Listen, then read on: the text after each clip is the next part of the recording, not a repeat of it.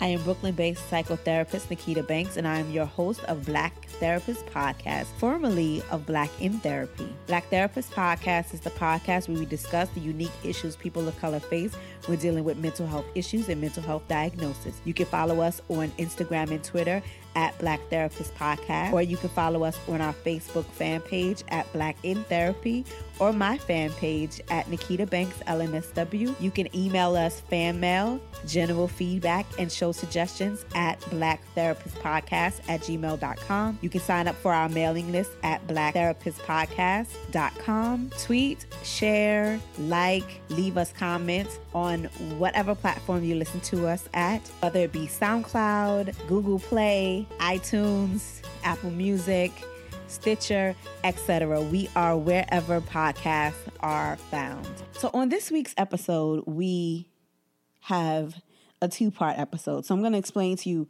what's going on. So I saw Black Panther over the weekend and I loved it. And I decided that I wanted to talk about like some of the social issues that I saw in it. But the movie was layered upon layered upon layered upon layered. And as I'm, looking at all of my friends talk about it on Facebook and the private chats that I'm having about it, I realized that this show only scratches the surface of some of the things that I've seen in the movie. And so we started out doing a show where we didn't want to give away any spoilers or spoil the movie for anybody who did not see it. And then what ended up happening is we talked so much about it on air and then behind the scenes that I ended up deciding to bring my friend, my guest, and my co-host for this episode, film critic Tim Gordon, notably of Film Gordon fame. If you're from the DC area, you guys probably have heard of him.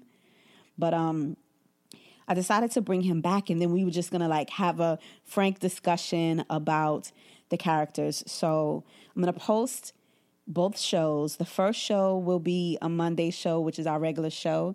The second show will be up on Wednesday because it takes a while for me to edit and do these things. And I do got a life. However, there will not be a show next week. And the reason that there won't be a show next week is because I'm launching and working on a project that I hope to have out within the next 2 weeks.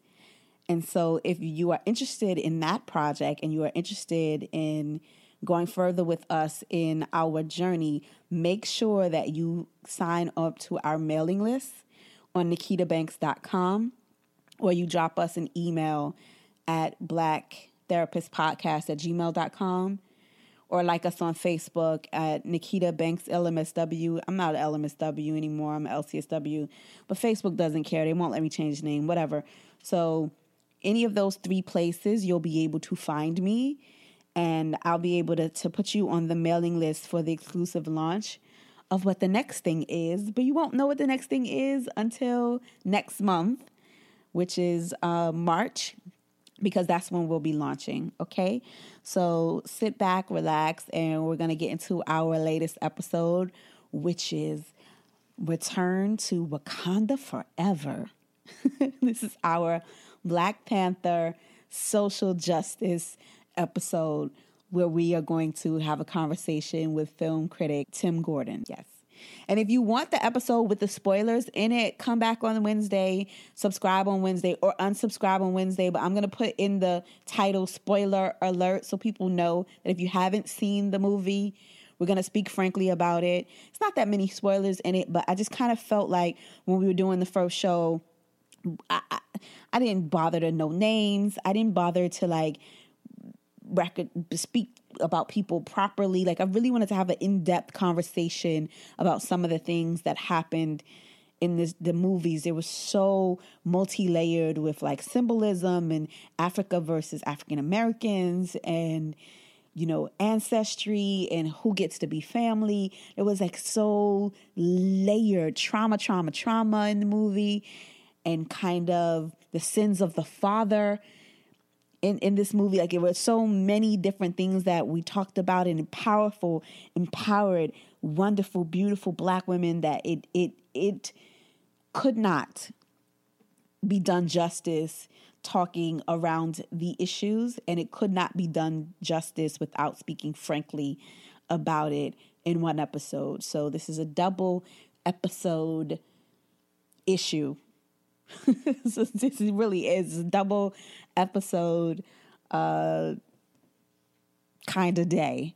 And so we will be talking about this for the next shows. And like I said, we will not have a show next Monday, but we will have a show the Monday after that, because March is Women's Month, and I want to feature and discuss a lot of issues that face women of color in the month of March. So please join us for that. Okay? On to today's episode. So I saw Black Panther. This is not the show that I wanted to do today, but I'm Black as hell today. I was Black as hell yesterday, and I was Black as hell the day before, but it's a little worse now. And I figured we could speak to someone who knows a little bit about the movie business. So I have Tim Gordon. Hello. How are you? Okay. So introduce yourself to our listeners so they know who you are and what it is that you do. Oh, my God. I'll just try to do the 15-second version. 26-year film critic, based in Washington, D.C., president of the Washington, D.C. Film Critics Association, founder of the Black Reel Awards, which honors African Americans in film. And my newest project is developing the Lakefront Film Fest in Columbia, Maryland. That's going to launch in July of 2018. Okay. And for the Film Fest, like, what kind of submissions are you looking for? It's a multicultural film fest. What I'm basically looking for, and the easiest way to explain it, is that I usually go to film fest and have been for the last 20 years, where they're mostly all white, like a big glass of milk, and then they sprinkle in a little black, a little brown, a little Asian, whatever. I'm looking for a strong Black cup of coffee that we're going to mix in some mainstream stuff and, try to brown it out a little bit. So that's kind of my goal as the curator of my festival, of what I'm trying to design.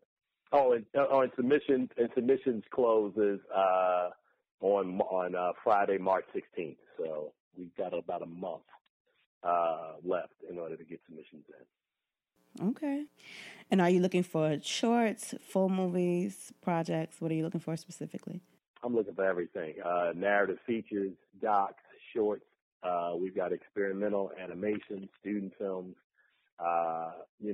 Films that I just want to curate. So I think it's year one, and we're kind of like, it's a huge, I'm using a huge wide blanket this year, and I'll probably, as the years kind of progress, I'll kind of have a rhythm and rhyme on how we're going to be, what the types of films that we're going to feature in. Okay.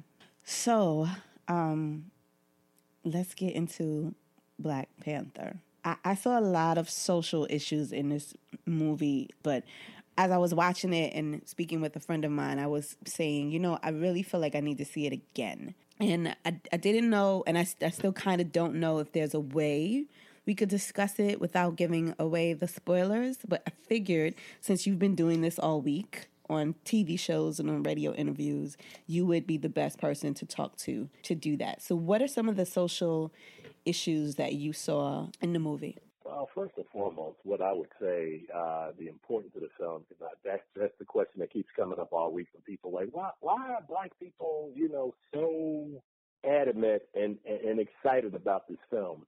A lot of it is based around representation, right?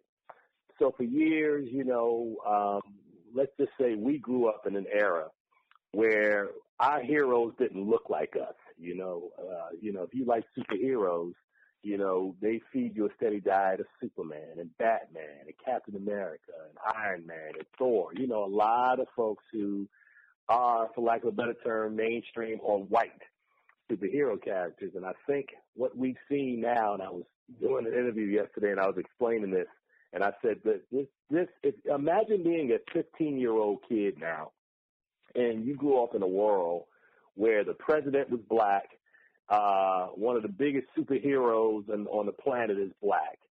And there's so much representation for you, or, things that will inspire young people that we may not even know the impact 35, 40, 50 years from now, somebody will be inspired now from living in this time and this era. And I said, it's almost like the best time to be alive for representation. So that's issue number one.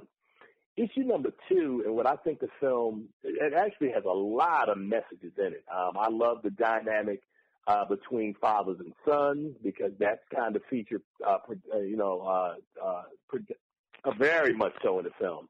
The other thing that I loved and hasn't been spoken about a lot is what I call the two polar opposites that have been happening in the African American community now for like 150 years. So 150 years ago, and maybe not that long, maybe about 100 years ago, we had the differing philosophies of a Booker T. Washington and a W.E.B. Du Bois, meaning that Booker T. thought that black folks should kind of like work themselves up, and, by their own, pull themselves up by their bootstraps. They should be, a credit to the race, where W.E.B. Du Bois was like, we're not laborers, and we're going to use our minds, and we have a different way to serve. You go up 40 or 50 years or 60 years, and you got Martin Luther King Jr., nonviolent protests, and his philosophy versus Malcolm X, who believed that, blacks shouldn't turn the other cheek, and that, it's the battle of the bullet. We should stand up. And this film has that sort of dynamic as well, between a couple of characters in there, which I will not give away, where they both essentially want the same thing, but they have different methodologies on how that should be attained. And I thought that, to me, was the most fascinating aspect to me or one of the most fascinating aspects of the film, because, people want to put things in a box and say, this is the white hat or the good guy and the bad guy. And I'm under the impression, to me, that I didn't really see a bad guy. I just saw two people who had different methodologies, who basically were pushing each other, trying to both achieve a goal to help our people. And I think that, to me, I thought the layers of what Ryan Coogler, who co-wrote the story with Robert Joseph Cole, I think his name is, the co-writer of the film, I thought what they did, kind of laying the story out, I thought really was spectacular, because people keep, focusing on the fashion, and we're focusing on issues of empowerment with women, which is very dominant in the film. And that's really something important to see. But I think the messaging and a lot of the text and screenplay of how it's developed, to me, is what is everything with that film. It's the reason why people leave the theater and they leave with all of the visuals, but they think about the story and go, man, that story, man, it's layered, it's deep, it's pretty good. And which also drives that you got to see it several times, really, to take in all of what you have witnessed and try to kind of encapsulate it in your mind, like, wow, what did I just watch? So it is an amazing achievement all around for Ryan Coogler and his team behind Black Panther. And it's a movie that's poised to break records. I just read this morning that it's headed $216 million, and I think that number may go up, which will beat the record of Avengers Age of Ultron, which finished with like 204, something like that. So it's a record-breaking, historic weekend at cinema, and it continues as folks are going back, as you said, to see it a second, a third, some instances the fourth time. Yeah, for sure. And for me, I agree. I really feel like it was the battle between Martin and Malcolm, almost. I think that was kind of the point of it. And it didn't really strike me until, just listening to what you said. But I when I was watching it, I didn't feel as if there was any good guy. Like, it was really hard to root for the good guy who made a case and an argument for self-preservation, and a bad guy who was making more of a radical case for unity without giving anything away. I think that at this point, people know who the so-called good guy is supposed to be and the so-called bad guy is supposed to be if you've watched interviews or if you watched anything about the movie. But yeah, the father and son aspect of it also really did strike me. Of course, the women, the role of the women in the movie, the women in tech, and how he took the lead with the science and the technology part of it. But the women, they were not just eye candy. Like, they were actual partners in the movies, and in a lot of ways they were kind of the saviors of the movie, just as Black women are in our community and have been for centuries. Right. Now the other thing that I thought was really interesting, and again, that needs to be brought up, is there's another character in the film that, poses opposition to the king, right? And, of course, there's a deeper discussion that you and I could have offline about the actual nature of the character as it appeared in the comic, that they changed it for the film because it would have been, racist and not a good representation in the film. But even that character, which is kind of depicted or at least introduced to us, in opposition that he could possibly be a bad guy, also has a code that's in the film that I appreciated, the code and the honor that, I'm not going to support you, but when the support was really needed, that character stepped up. I'm not going to leave you down and out, yeah. Right, and I thought, and it was cool the way they did it, because it's like, man, I'm not here to help you. We ain't on the same side, but again, as it is explained, that, we sometimes, and I use this as a metaphor that, like sometimes I'm here in D.C., you're in New York, and issues that may affect you, we kind of look at it down here and go, that's their issue. Or you look at issues that we go through, that's their issue. But at the end of the day, we all one family. And the film, I think, does a really good job of painting a country, a nation, that while it's divided, that in a time of need, that country comes together. Those people come together in support of one another. So I love that aspect of the story as well. And I'm really surprised that in a 1 hour, in a 140-minute screenplay, that they're able to get so many messages into this film. It is Afrofuturistic. It can be described as the wokest film ever made. It is an absolute instant classic, and I've been saying all week that I think it's the second best film that they've ever produced in the MCU. The only film I think that's better than this film to me is Captain America: Winter Soldier, only because of the political intrigue that film has, the story of Nick Fury.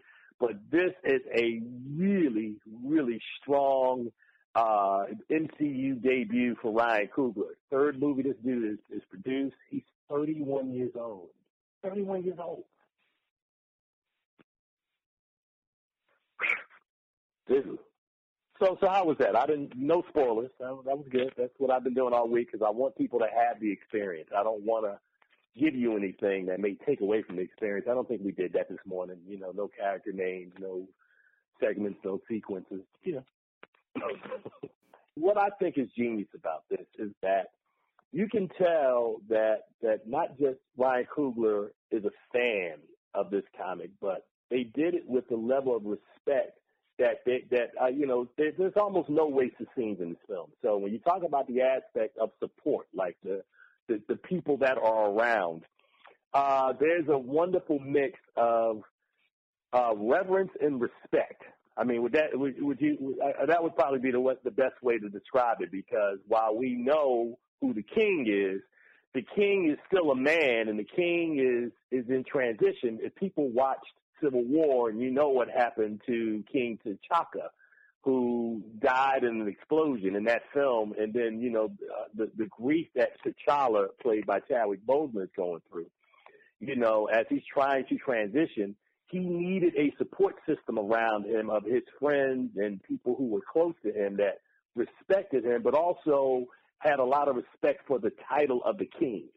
And I love how that's actually portrayed or painted or given to us because that's not typically what our experience as black people has been in films.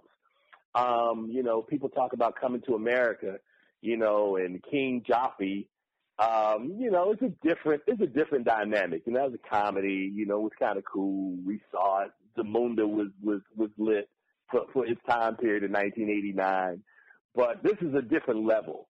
It really is. And, the costume work, Ruth Carter, everybody looks gorgeous in this film. Yeah, he's out of here. He's out of here. His career is gone after this. The betrayal of the friends. We're not gonna say names, but the betrayal of the friends and the easy betrayal of the friends, that kind of stood out for me as well. And even though it was more of like a futuristic film, it felt very down to earth. Like it felt like you're mentioning Coming to America. And Coming to America, to me, it just seemed like hokey and like a fantasy and like something that wouldn't happen, especially happening in Queens, where it doesn't look like they filmed in Queens, because I'm from here. And even though Eddie's from Brooklyn, it is what it is. But just, it just felt like something that would never occur. This movie, it felt real, if that makes any sense, even though it's definitely a fantasy world. Just kind of the interactions between the characters and the writing and the stories. It was emotion filled. It was multi-layered, and it was kind of something. I think you and I have also talked before about kind of supporting black film just for black film's sake. I want to support good films. I want to support good writing. I want to support believable characters. I want to support people who actually look like me and are multi-layered, and I believe great acting. And in this movie, it had all of those elements that just makes a good movie that sometimes we don't see in black films. Right, I agree. And it's funny when you were saying that you want to support black film, I started to jump in with a joke. I mean, are we going to dress up for acrimony when Tyler Perry's movie No, that was a joke, dear. That was a joke, but the one, and neither am I. But respect you gotta respect Tyler's gangster, but I am not his audience. I just ain't.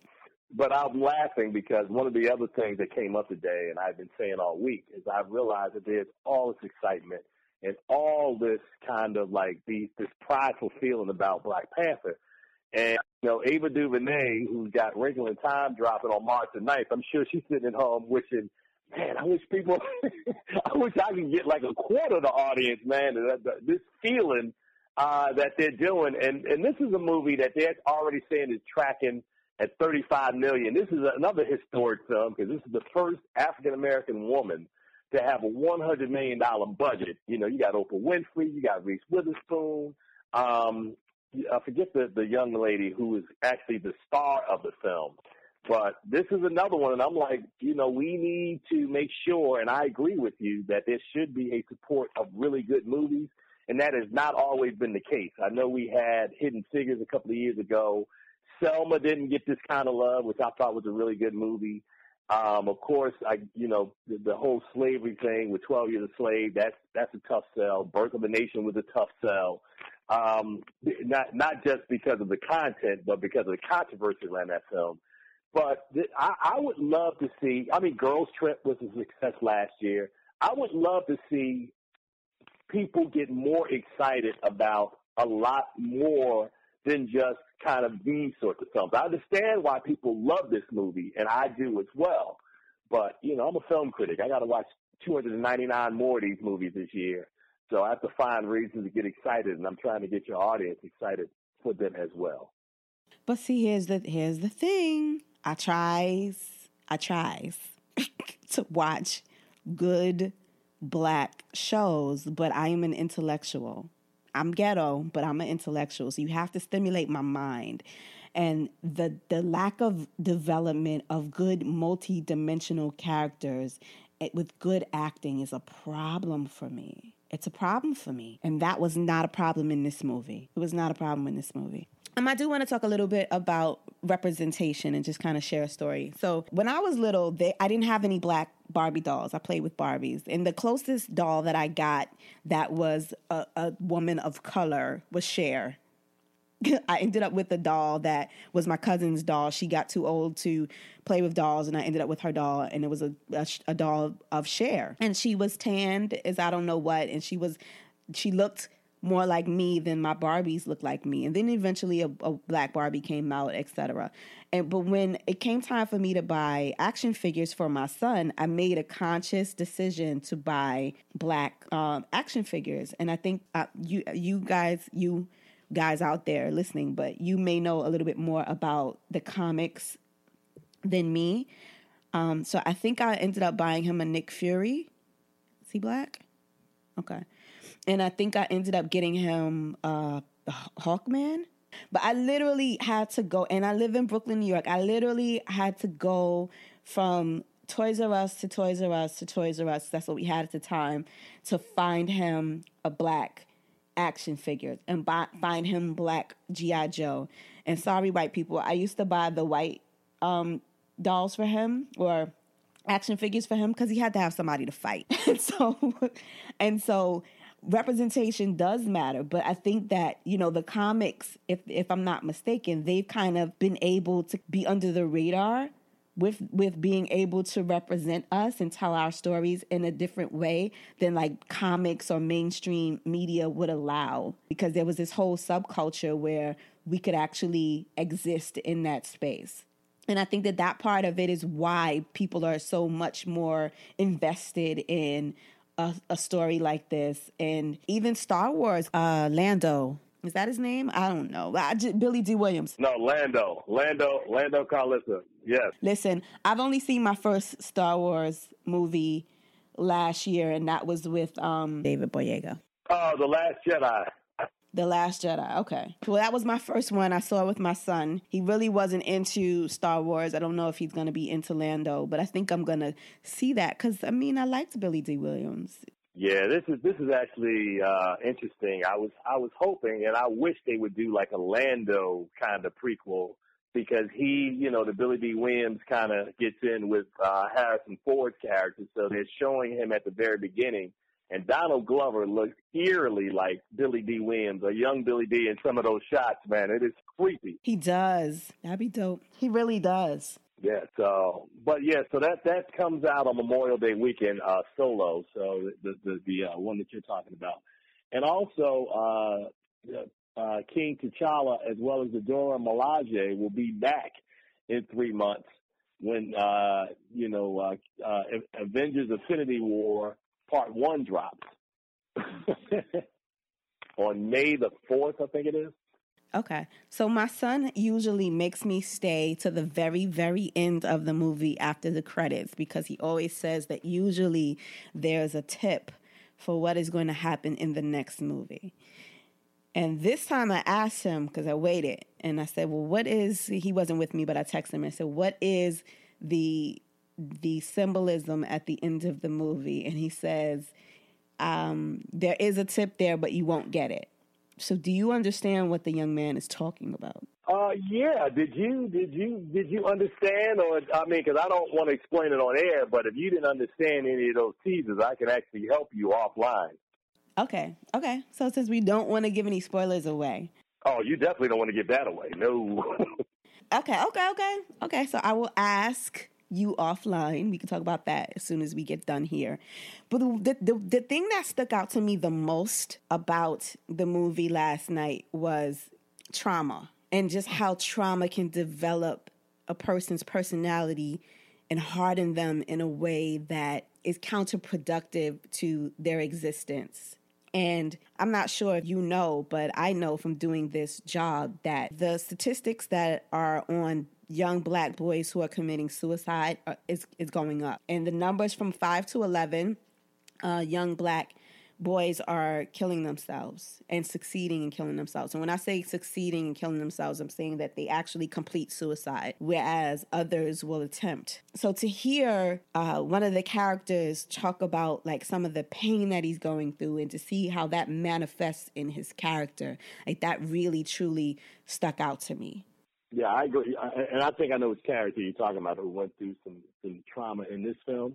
Is that what you're asking me? Yeah, I think you're absolutely spot on. I think that what he endured or what he witnessed at a very early age, and it happens with all of us, you know, like the things that we see impact us very early on, that kind of forge not necessarily our personality, but may forge something in us. And that was a very traumatic thing, which kind of drove him. And I mean, there are lines in the movie that talk about, you know, this is something that I've waited all my life for. You know, I trained and did everything I needed to do for this moment. And you're absolutely right. The trauma of what he went through, and unfortunately, there was no one there to help him, you know, compartmentalize or kind of to help him grieve or to help him process. You know, like therapy. He needed to talk to somebody like you much earlier in his life, and maybe he could have turned out in an amazingly different way, or it could have turned out in some sort of a different way. So you're absolutely right. I think that and that trauma is not just in this film, but I think you can find instances of that in the majority of movies you watch. There's always somebody who's gone through something that helps shape who they become, and in instances when they become somebody really bad, which I think is really fascinating. That, you know, if there was a way that you could have what I call a middle of the road experience, where you could have somebody, you know, like this person experienced it. If he doesn't get help, he's going to end up going left. If he does get help, he may end up going right and being a more productive citizen. So I agree with you. I think that the trauma in this film, that is really a very telling aspect from the mental health approach. Of somebody, he really could have used somebody in a major way, and that he didn't get that help shaped who he became. Mm-hmm. Yeah, but he didn't want the help. Like when it came to the point that he could have gotten help, he didn't want the help. Not the initial help that you're talking about, meaning that when the incident happened and somebody could have intervened, and you know there were no mother characters in that section, so we don't know what he endured or what he really went through after that incident. But after that, when he was able to get help, he didn't want the help. He chose death. I was going to say, there's an interesting kind of scene, I think, that brings a little closure, that you could see the pain when he or this character gets an opportunity to interact with someone really, really close to him, and understanding that the pain of what he's witnessed, the loss, I would almost call it loss of innocence.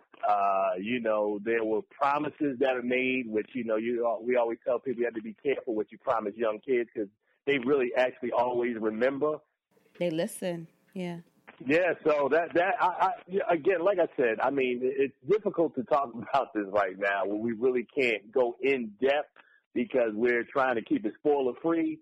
But there's a lot of stuff going on in this movie that if you really sat down, like once this movie comes out on DVD and you get a chance to watch it, you'll be watching it over and over going, oh my God, I can use this to teach. Oh my goodness, this scene right here. There's a lot of stuff in this movie, man, that just speaks to me in a way that's very emotional. Yeah, my friend Chuck Creekmore put up on Facebook the other day. He's like, the first time I saw this movie, I almost cried. The second time I saw this movie, I did cry. And another one of my friends who was at the screening that I was at last night, he was like, I really wanted to cry thinking about how beautiful this experience is. It really was. I mean, we indulged and dressed up, and I mean, I'm always extra, so I didn't even buy anything. I just pulled something out of my closet. Honestly, love you. I'm always extra. I just pulled something out of my closet, to be honest, and wore my everyday clothes to the movies. But you know, we did have some of the pageantry and that whole thing, because when I get a chance to be extra for a reason, I do it for a reason, because I usually do it for no reason. So part of that conversation on another Facebook post I saw was an article that was like, oh, before you start wearing your traditional African garb, you should research the garb. And underneath that comment, someone said, don't research anything, wear whatever you want to wear, welcome home.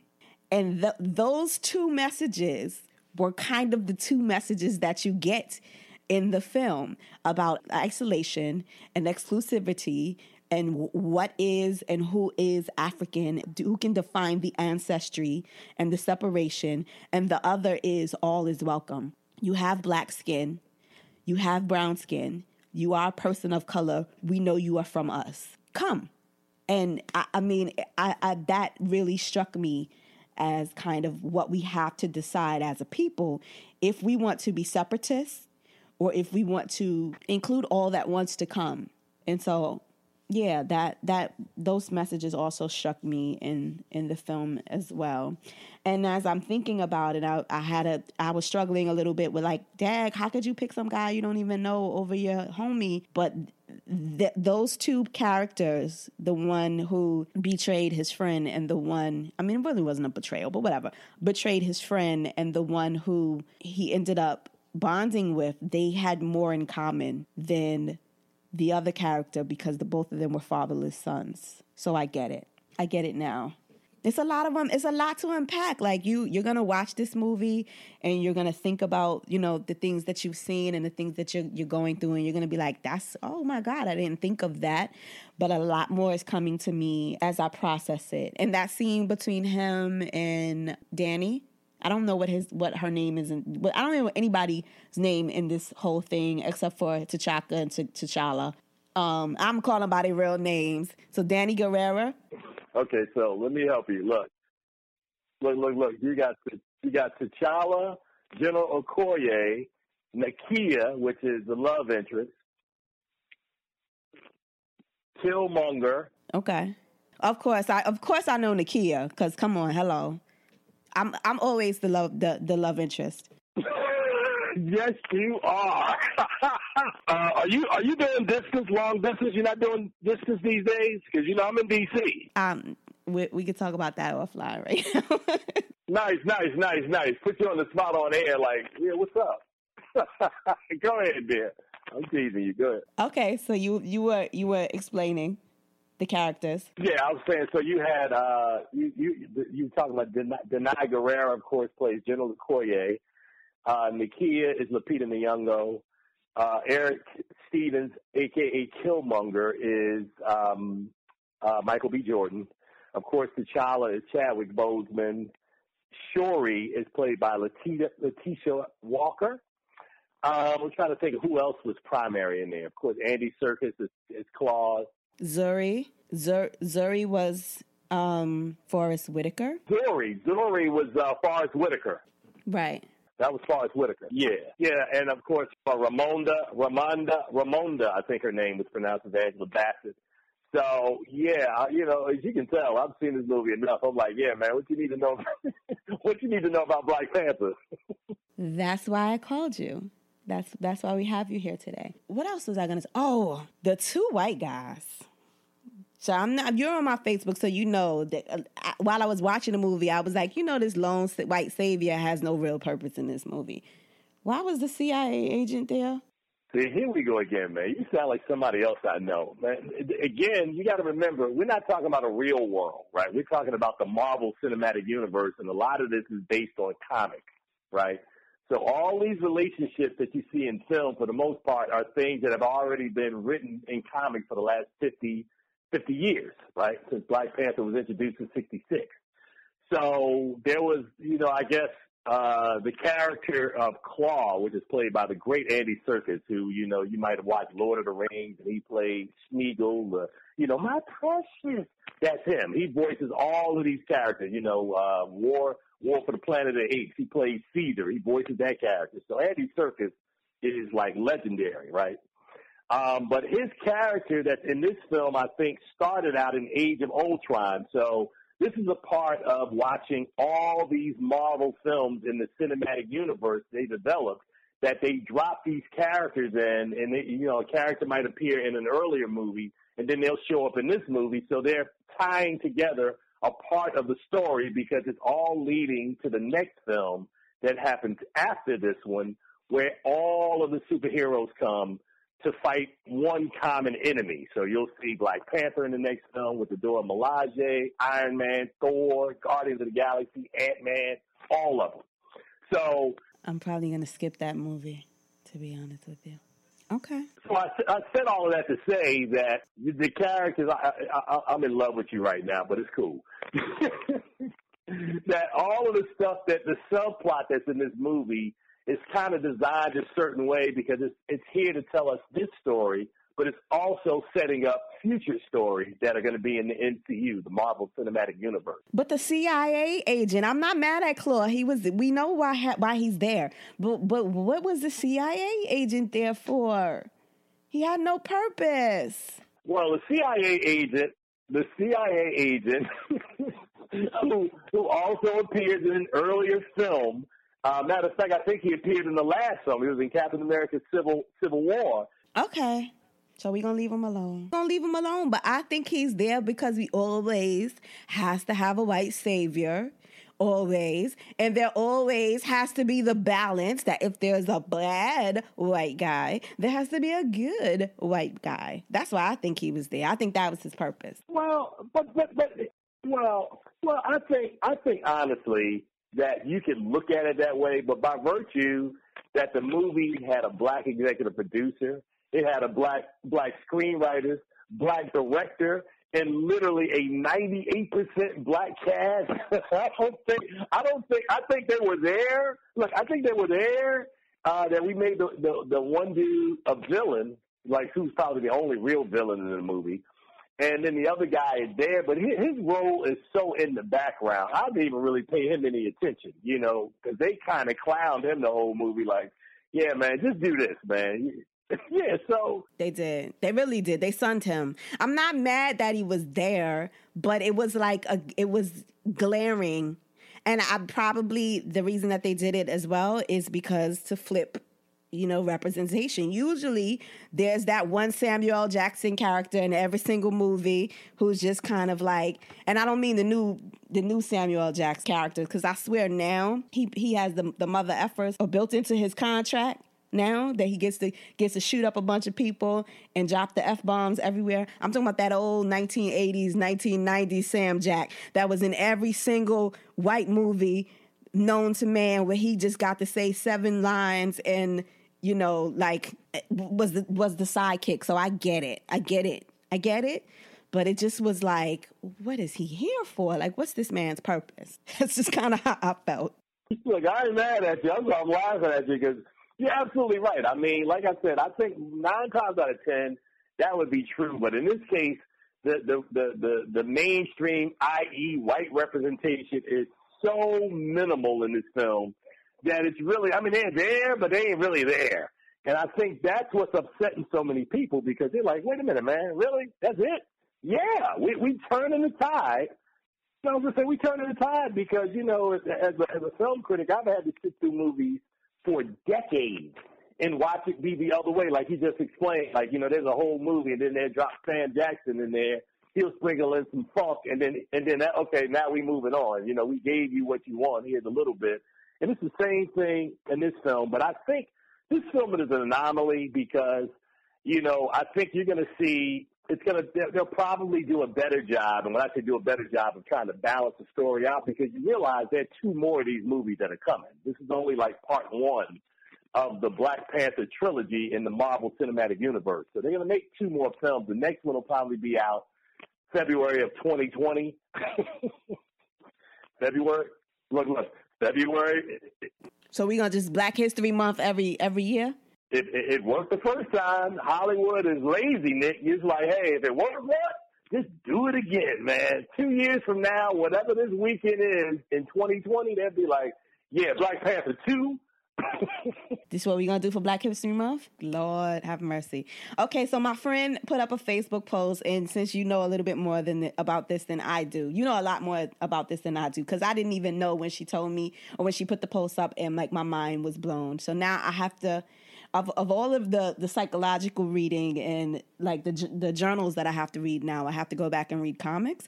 But my friend wants to know if there's going to be a movie where Black Panther and Storm get married. And I'm like, what? Yeah. Well, based in the comic book, that actually happened. The Disney is in the process right now, and a lot of companies are putting bids on Fox right now. Fox is selling, its television and its film properties. And it was thought that, maybe a month ago that if Disney bought Fox, then they would bring the X-Men, who they licensed to Fox about 20 years ago, that they would bring those characters back into the fold and then probably reintroduce them in the MCU, in the Marvel Cinematic Universe. So, of course, Hugh Jackman, who just was Wolverine for 15, 17 years, he just retired. I love him.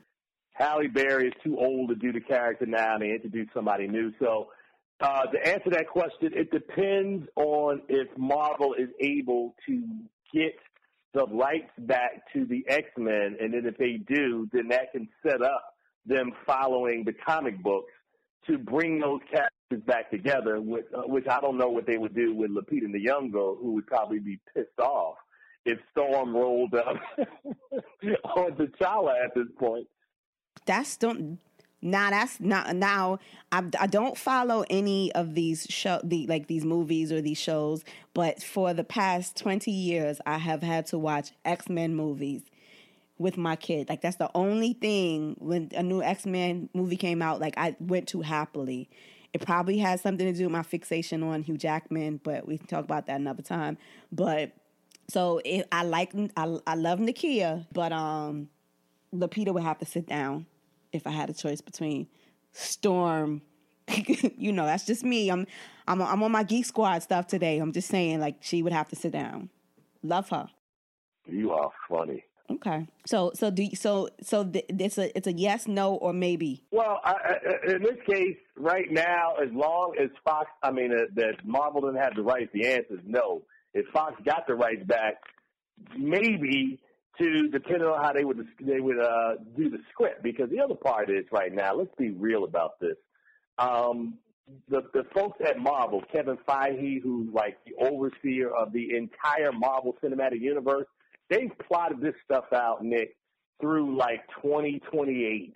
So they know exactly which characters they're going to introduce, which movies get made, when they get made, how the story arc is going to go. So if X-Men is not in the mix right now, it's going to be hard to include Storm into the story if she's not already as a part of that universe right now. That's hard. So the answer would probably be if you stuck a gun to my head, I'd go no. All right. So tell the people where they can find you. They can find me at Film Gordon everywhere, on Facebook, Instagram, Twitter, everywhere. I also have my site, thefilmgordon.com, and my brand new radio show that I just relaunched. It's going to be at WHUR HD4 called Keeping It Real with Film Gordon, which will air on Saturdays, and I don't really have a time right now, which I'm sorry to say, but when I get one, I'll let you know. And if you ever want to talk about mental health characters and characters in your movies, let me know. Well, I'm going to probably have you, I'm thinking about bringing you on to do a show with me and then also talking to you about a possible idea of doing some kind of panel work down at the film festival, give you an excuse to come to Columbia, Maryland in the summertime. All right, you guys, you hear that? I'm not editing this out neither, so I'm just letting you know because I'm going to be there. All right.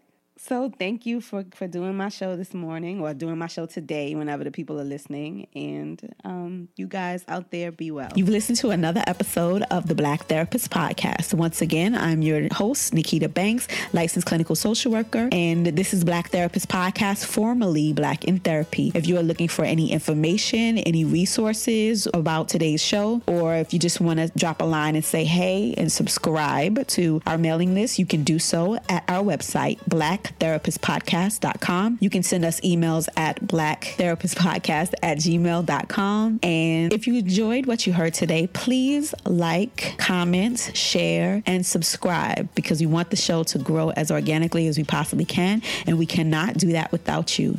Thank you for listening. Be well.